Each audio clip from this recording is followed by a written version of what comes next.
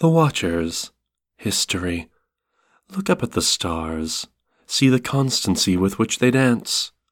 This is the same sky our ancestors beheld when humanity was first pulled from the gloom. It has always been beyond our reach, tantalizing the limits of our understanding.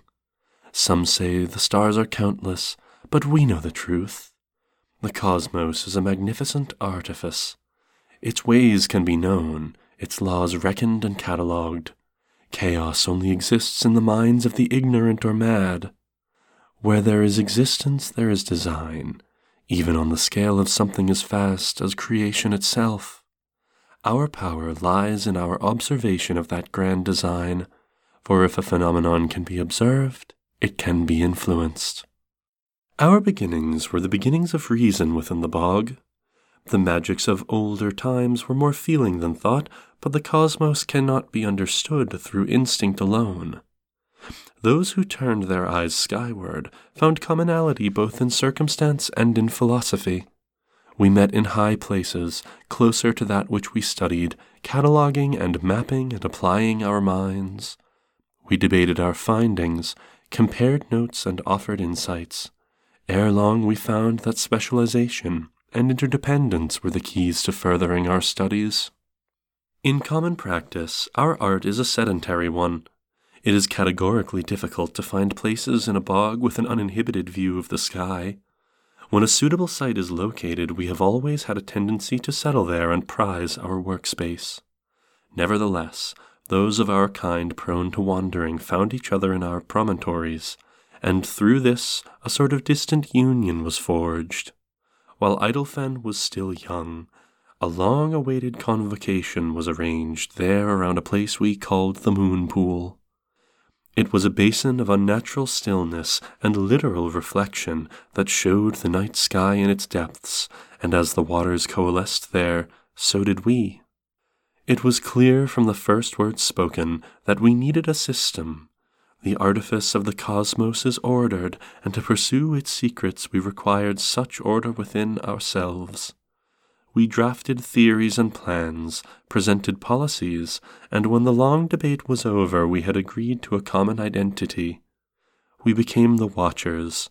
It was this discourse that founded the orders, their speakers, and the Zodiac Court. We had constructed an apparatus of study, and could set it into motion. The labors of our young clan bore fruit quickly, with orders coordinating, avoiding redundant inquiries, and pointing their studies in the same directions. Our research progressed like never before. Our first complete star charts were drawn in this age, with scribes dedicating lifetimes to copying them. The making of mind pearls was discovered, so that those dying could leave their knowledge behind in its completion. Observatories were built on high ground, and the marvel that was the orrery was designed in Idlefen to house and display our most precious findings. Who knows what untold breakthroughs were robbed from us by the violence of the breaking? While other clans stood together in this time of horrors, we Watchers had no such luxury. Our practice took place where necessity dictated. Each observatory was defensible on its own, but the network of them was spread out across the bog, and through the lands claimed by other clans. There was no common land for us to stake, no borders to enforce. We were cut off from each other, our great work halted, our brilliance giving way to stagnation. Then the calamity struck Idlefen. We were among the last to learn what had happened, but when those few survivors came to us carting sacks of what mind pearls and scrolls they could carry, and speaking of a star that fell on the orrery, the magnitude of our devastation became clear. Generations of discovery, undone in a cruel yet unthinking instant, the final indignity of a cruel and unthinking age. There was nothing to do but pick up what we could and redouble our efforts. With the fighting finally ended, the speakers were able to descend from their observatories and meet again, although not in lost Idlefen. So much knowledge was wiped out, so little recovered. Some of what is now gone cannot be replaced. The days that find us now are an age of rediscovery, but that does not mean that all is lost. As long as we have our minds, we can strive towards comprehension. the watchers will do what we have always done: observe and influence. The people. Culture. Above all things, the watchers value intellect and their work with the cosmos. Though they acknowledge the necessity and utility of other strengths, martial prowess and trades and creativity, if you are looking to truly impress, the means with which to do so is through mental acuity. The watchers foster a communal dedication to their work to a point near obsession. Every other faculty, skill, and effort is seen as an ancillary way to support the clan. Even then, the emphasis on working smarter and not harder is apparent. In every undertaking, the watchers introduce order where there is none. They apply their minds and create systems. For menial tasks, this can mean creating divisions of labor, organizing crop rotations, drilling warfare tactics, and more. Within their study of the cosmos, this means applying a rigorous research method of observing, creating hypotheses, experimenting, and repeating the process until they arrive at a stable theory.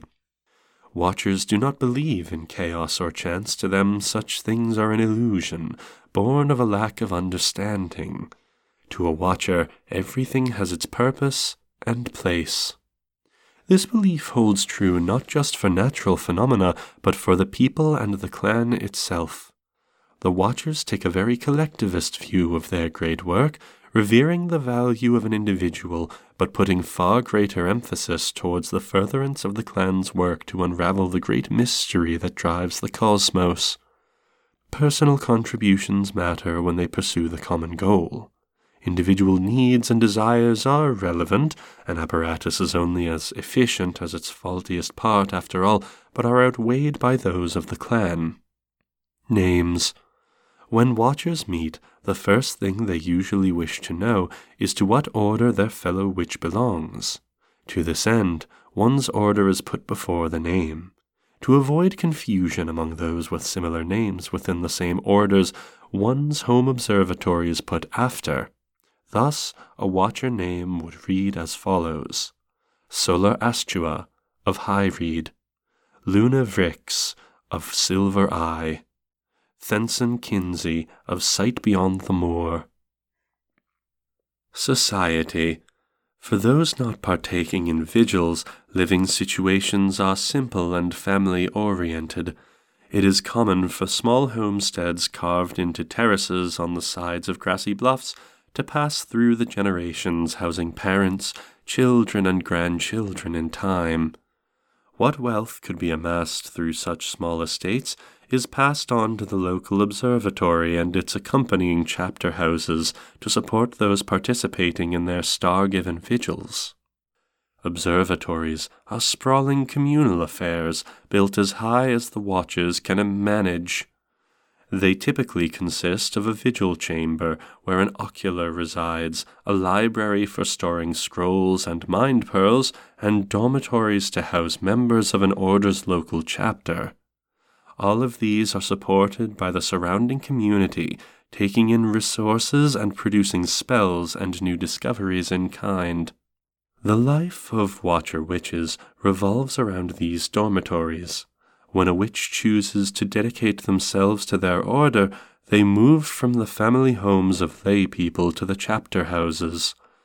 Though the dormitories they study and sleep in have little privacy, and though the witches themselves have virtually no personal property save for the scribing instruments they carry, their every need is provided for so that they need not worry about mundane matters and can dedicate themselves more fully to their studies. It is a life of bountiful service. Signs of the Zodiac. Nesix, the hourglass. An inevitable sign, the hourglass counts each grain as the sands of time pour and the cycle turns onward. Those born under the hourglass are said to be meticulous and methodical, always aware of the short and long term. Parvad, the drum. A driving sign, the drum resounds and sends out stirring waves of impetus. Those born under the drum are said to galvanize those around them and bear great force of person, imposing their will on the world at large.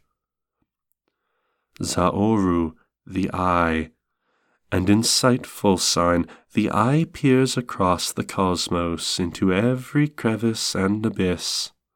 Those born under the eye are said to be the greatest observers, restless and ever thirsting for information, unswerving seekers of truth and hidden knowledge. Diurn, the monolith. A solid sign, the monolith stands as a lone, unmovable firmament and pillar of constancy.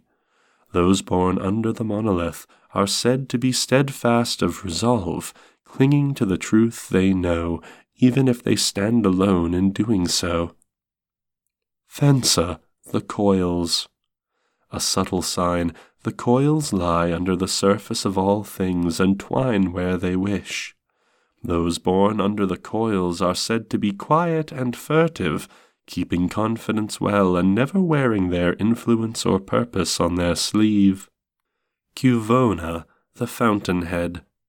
A giving sign, the fountainhead flows forth a spring of creativity, intuition, and fortune. Those born under the fountainhead are said to be generous of spirit, replete with inspiration, and disproportionately successful. Mesmagano, the hands. A working sign, the hands reach out across the cosmos to touch and grasp and manipulate. Those born under the hands are said to be the greatest changers of our time, always drawn to meddle and pull strings in pursuit of their goals. Lectheron, the quiver. A poised sign, the quiver houses its arsenal in preparation. Those born under the quiver are said to bear a calm demeanor that belies their directness and to always have a new angle of attack ready at a moment's notice. Zethri, the loom. A weaving sign, the loom brings strands together to make a whole bigger than the sum of its parts. Those born under the loom are said to see value in everything, to foster cooperation, and to have amazing potential. Yidrigo, the crocus. A hopeful sign, the crocus blooms when it is needed most. Those born under the crocus are said to be guiding forces within their communities, silver of tongue and graceful, a balm in the presence of others. Nent, the thresher. A cutting sign, the thresher fells and gathers, bringing change and productivity through destruction. Those born under the thresher are said to be irreverent and unafraid of mistakes or risks in the face of opportunity. Kolash, the pendulum. A balanced sign, the pendulum swings to extremes but never oversteers in one direction to the exclusion of others. Those born under the pendulum are said to be intense and passionate, often manic but always open to changing course. Uvakt, the hollow. An eccentric sign, the hollow defies understanding with its wayward nature, moving whenever it goes undisturbed. Those born under the hollow are said to be beacons of the uncanny and unknown, misfits and anomalies by nature. The structure. Community. Where other clans have claimed entire regions as their territory, the Watchers perch on isolated holdings scattered across the bog. There was a delicate balance to be struck when settling. In order for a place to be suitable, it had to be a highland with a view of the sky. However, such places are often so sought after that the contests over them made them useless for study. One can hardly contemplate in peace with war constantly on one's doorstep. So the highlands that made for lasting observatory sites were those that were too infertile to be valuable for other purposes, either completely rocky or supporting only grasses. Each Watcher promontory is a relative cloister, self-sufficient and isolated. During the breaking, they became the first and only walled settlements, using the advantage of their solid ground to erect palisades and redoubts that in time became permanent fortifications. Houses are usually carved into paths on cliff faces, or made from piled stone and sod, and observatories boast the distinction of largest buildings in the bog. The permanence and solidity of their construction helped ensure that the Watchers had the least loss of life of any clan during the breaking. The layout of a Watcher promontory hammers home the clan's unspoken class divide with its physical arrangement. Layfolk live on the bluffs and terraces at lower elevations compared to the witches in the orders. Chapter houses of the Order of the Sun are placed at the densest points within this echelon to ensure that they are as accessible as possible to the community. Witches of the astral and lunar orders live above, near or in the observatories depending on the locations of the chapter houses and dormitories. The observatory itself, and especially its ocular, is built at the highest possible point for ease of observing the night sky. In this way, funds and economic support trickle uphill to those witches seen as most essential, while the most disposable insulate the precious observatories and the knowledge contained therein from the world. Authority. Some of the most well-known and commonly seen authorities in the day-to-day lives of the Watchers are witches belonging to the Order of the Sun. Witches of this order often serve to arbitrate disputes and safeguard communities from the threats of the bog, and as such carry clout even when there is no specific edict or charter granting them real authority. This position only holds among Watchers who are not part of the orders, however. There is little attempt from the Order of the Sun to interfere with witches of its sister orders, as any attempt to do so gets quickly politicized, and solar witches are well aware that when it comes to Watcher politics, they occupy the lowest tier in the pecking order. When it comes to enforcement of laws and policies within the orders, this typically falls to the discretion of local chapter heads and can occasionally be pushed to the higher authority of an order's speaker. Disputes are always settled by litigation, either of individuals against each other or of an order against an individual. Settlements always come in some form of compensation, either resources or service, as punishments are largely seen as useless and wasteful. The harshest sentence within the Watcher's legal code is that of banishment. The political structure of the Watchers comes entirely from the orders. Witches within an order carry more say in Watcher affairs than layfolk, and are the only ones permitted at convocations. Orders are made up of the witches that hold vigils, a chapter head for each observatory, and one speaker that represents the will and interests of their order. Speakers then gather to debate policy in the Zodiac Court. Held at the orrery until the calamity struck Idlefen, the Zodiac Court is the highest political authority among the Watchers. The work. Economy. Where Watcher promontories have worked to stay self-sufficient, those living in one can find a bit of anything within walking distance. Terrace farms, tradesfolk, and vital services are always local, though luxury goods may not always be present. It is common to have a close relationship with one's providers and service people, and competition between those with similar produce or trades can become very personal very quickly. Terrace farming takes up virtually every fertile acre of a Watcher promontory, as land that qualifies as such can be incredibly limited. Typical crops include wheat, potatoes, corn, rice, tea, and coffee. Grazing lands can actually be somewhat easier to come by, as they do not need to be open fields. The livestock of the Watchers are most commonly goats, with some sheep. Due to this, they wear primarily clothing made of wool, and their biggest delicacies are dairy products, especially a variety of soft cheeses. Though there is trade within promontories, the biggest way that resources move is in tax.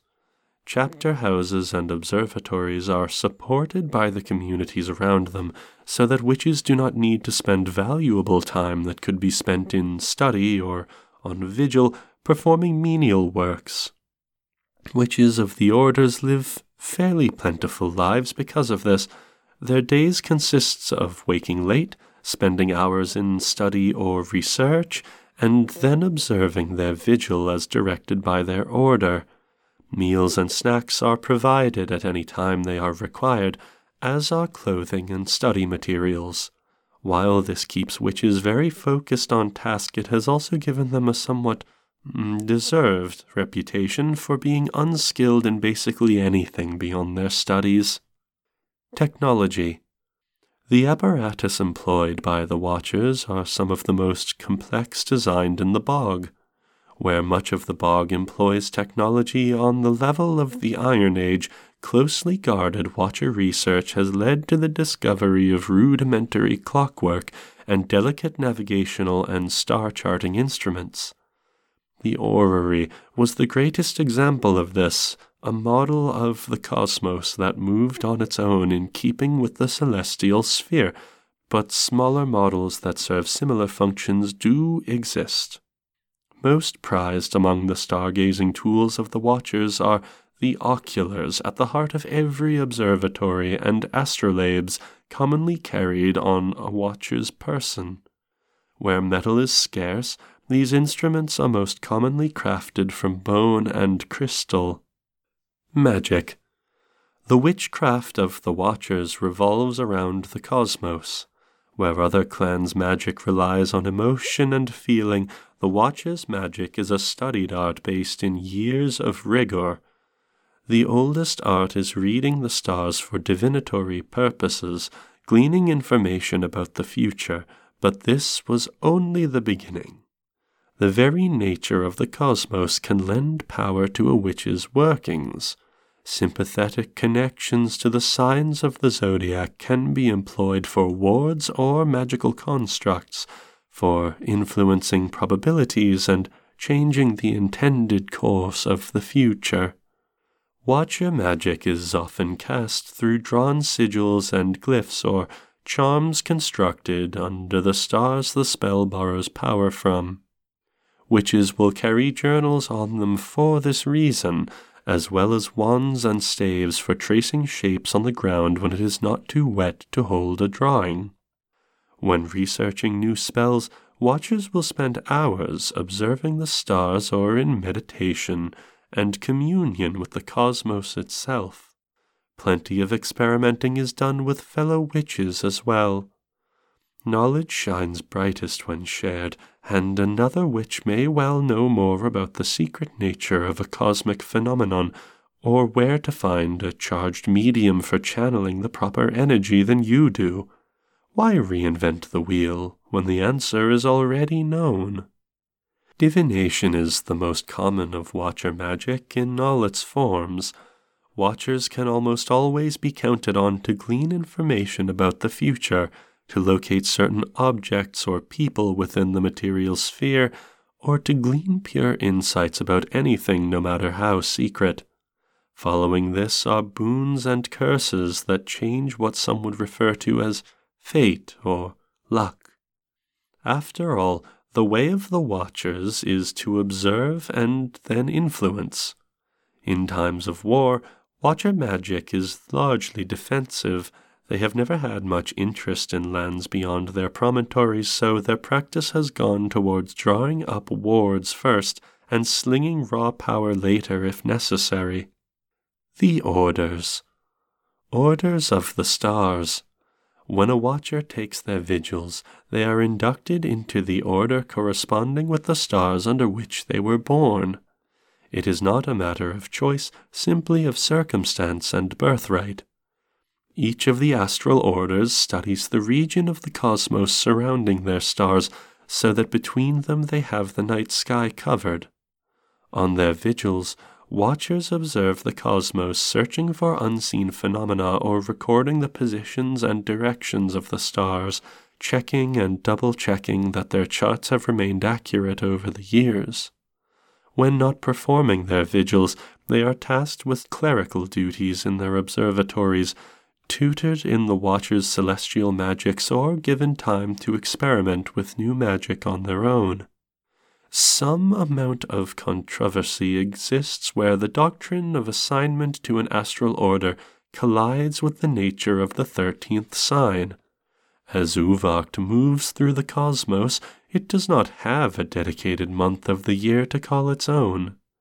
Adherents of the Order of Uvakt claim all manner of esoteric tests to reveal if someone was born under the 13th sign, and as a result have a habit of turning up at the 11th hour to claim a witch bound for another order.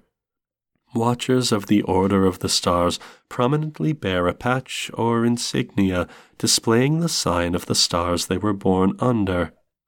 Order of the Sun. If a watcher is not satisfied with assignment to an astral order or is uninterested in taking vigils, they have the alternative of opting into a posting in the Order of the Sun. Though the work of this order is all too often thankless, it is undoubtedly the foundation on which the watchers depend. The Order of the Sun handles issues that require a witch's touch, but that are unrelated to cosmic study. They are warriors, guardians, explorers, healers, ambassadors to other clans, and more. Where a watcher needs a helping hand, the Order of the Sun is there to fulfill that need. Solar chapter houses are typically some combination of hospital and guild hall, a place for watchers to seek physic or aid, or post their needs in the hopes that a member of the order will come calling. Watchers of the Order of the Sun dress practically and often in gold tones. Order of the Moon. No one chooses to join this order. If you are suited, they will seek you out. It is unclear what the Order of the Moon does. They are secretive about their work to a fault, keep restricted sections of observatory libraries, and have a habit of swooping in to interrupt vigils and usurp use of the local ocular. Nevertheless, the speakers of the other orders seem to let them have their way. Rumor has it that inductions into this order typically come as a complete surprise to the prospect, but strangely enough, no one ever seems to have found a witch who remembers having turned down an invitation to join. Watchers of the Order of the Moon dress in monochrome and wear hooded cloaks, though little else is known about what might be standard about their order's garb. Diplomacy. The kin. When the Zodiac Court looked into the future after violence broke out at the dawn of the breaking, they saw a world in which all were kin. Thankfully, the future is never set in stone, and this eventuality was narrowly avoided. It was we who spearheaded the alliance that so narrowly avoided this fate, and we do not regret avoiding our subjugation, but there is still debate to this day over whether the campaign against the kin went too far. We provided the other clans with the insight and guidance to break the kin's forces. We provided wards to bulwark their troops, and in the end, though we were not ourselves the executioners, we masterminded a slaughter even beyond the kin's own reckoning. To this end, we are working to make a form of reparation. We are aware that we cannot directly replace what was lost, but we can offer guidance that serves both our ends and theirs. It is clear that we do not yet have their trust, just as their potential to rise again to the height of their former power remains a very real threat, but their unity of purpose and earnestness is something that we can work with. If we work with them openly and in good faith, we stand the best chance at swaying them toward a future of coexistence and away from one that begets further atrocity. The Rooted. Once the alliance against the kin dissolved, the Rooted became a source of constant fear and paranoia within our clan. Theirs was not an honest or honorable method of war. They peddled diseases through their goods and through their people, and when plague struck a promontory, its walls became those of a tomb. Consequently, we adopted a policy of barring all rooted from our lands, turning those who came to us away with prejudice. Having them in our midst was simply a risk we could not take. Whatever their plight after that, it was one of their own making. We work with the rooted to honor the spirit of the times, but there is little we gain from their association. Their magic is earthen, unstudied, the work of subsistence and feeling. It is difficult to see what they contribute to our work of unraveling the cosmos, nor do we feel they are owed anything, even our trust. However, the bog is as complex an apparatus as the cosmos. Every time our speakers read together the future of this piece, it is clear that the cooperation of all clans is paramount. They must have some part to play in what is to come, and we must accept that. Somehow. The Veil Walkers. While there was cause to fear each of the other clans during the breaking, none was so great a threat as the Veil Walkers. Forces of the undead can lead a siege unending, never running out of supplies and without morale to break. Above all else, these were the reasons we ensured that our promontories could sustain themselves indefinitely, both against wars of attrition and ongoing onslaughts. Those few observatories that fell to the hordes became festering fortresses that still teem with sleepless dead. As peace has settled and the Pale March has grown in power, it has become clear that they do not intend to campaign against us. Indeed, it is a relief to many to finally see order growing within their ranks. The Zodiac Court has watched the edicts levied against rogue witches within their ranks with great interest. In this new age of the weaving, the Veil Walkers have been the first to accept our envoys and the first clan with which trade has officially reopened. The Wilders. During the breaking, the Wilders sought to advise us, and we ignored them. It was unthinkable that they would possess insight greater than our own, and yet they foretold disaster, and disaster followed. We did not have long to dwell on it, however. Before long, Wilder raids on our farms became increasingly common, and their hostility increased to the point that we could no longer risk peaceful contact with them. We warded our walls to keep them out, turned away potential spies, and let them be. Our contact with the Wilders remains sparse. We respect their dedication and ingenuity in managing to come as far as they have without magic, but it is difficult to judge what to make of them, and unclear what their relevance to us is without witchcraft of their own. What we do know is that underestimating them is a foolish mistake. They should continue to be watched. Perhaps their worth lies not in their current strength, but in their potential. The Circle. At the beginning of the learning, when we discovered that there was more to our communities than what lay in a single promontory, we held a convocation and we organized. The Circle is the same thing on a grander scale. It is clear to us that we cannot ignore the other clans. They too must organize. We must observe their natures and use that insight to influence them. The clans must become the sort of apparatus that we ourselves became so long ago, working together in harmony, seeking benefit and value from each other, and serving a common higher purpose. The Circle is the vehicle by which we will accomplish this. It must succeed, must be given a purpose to strive towards, lest the next blow to the progress of our work prove fatal.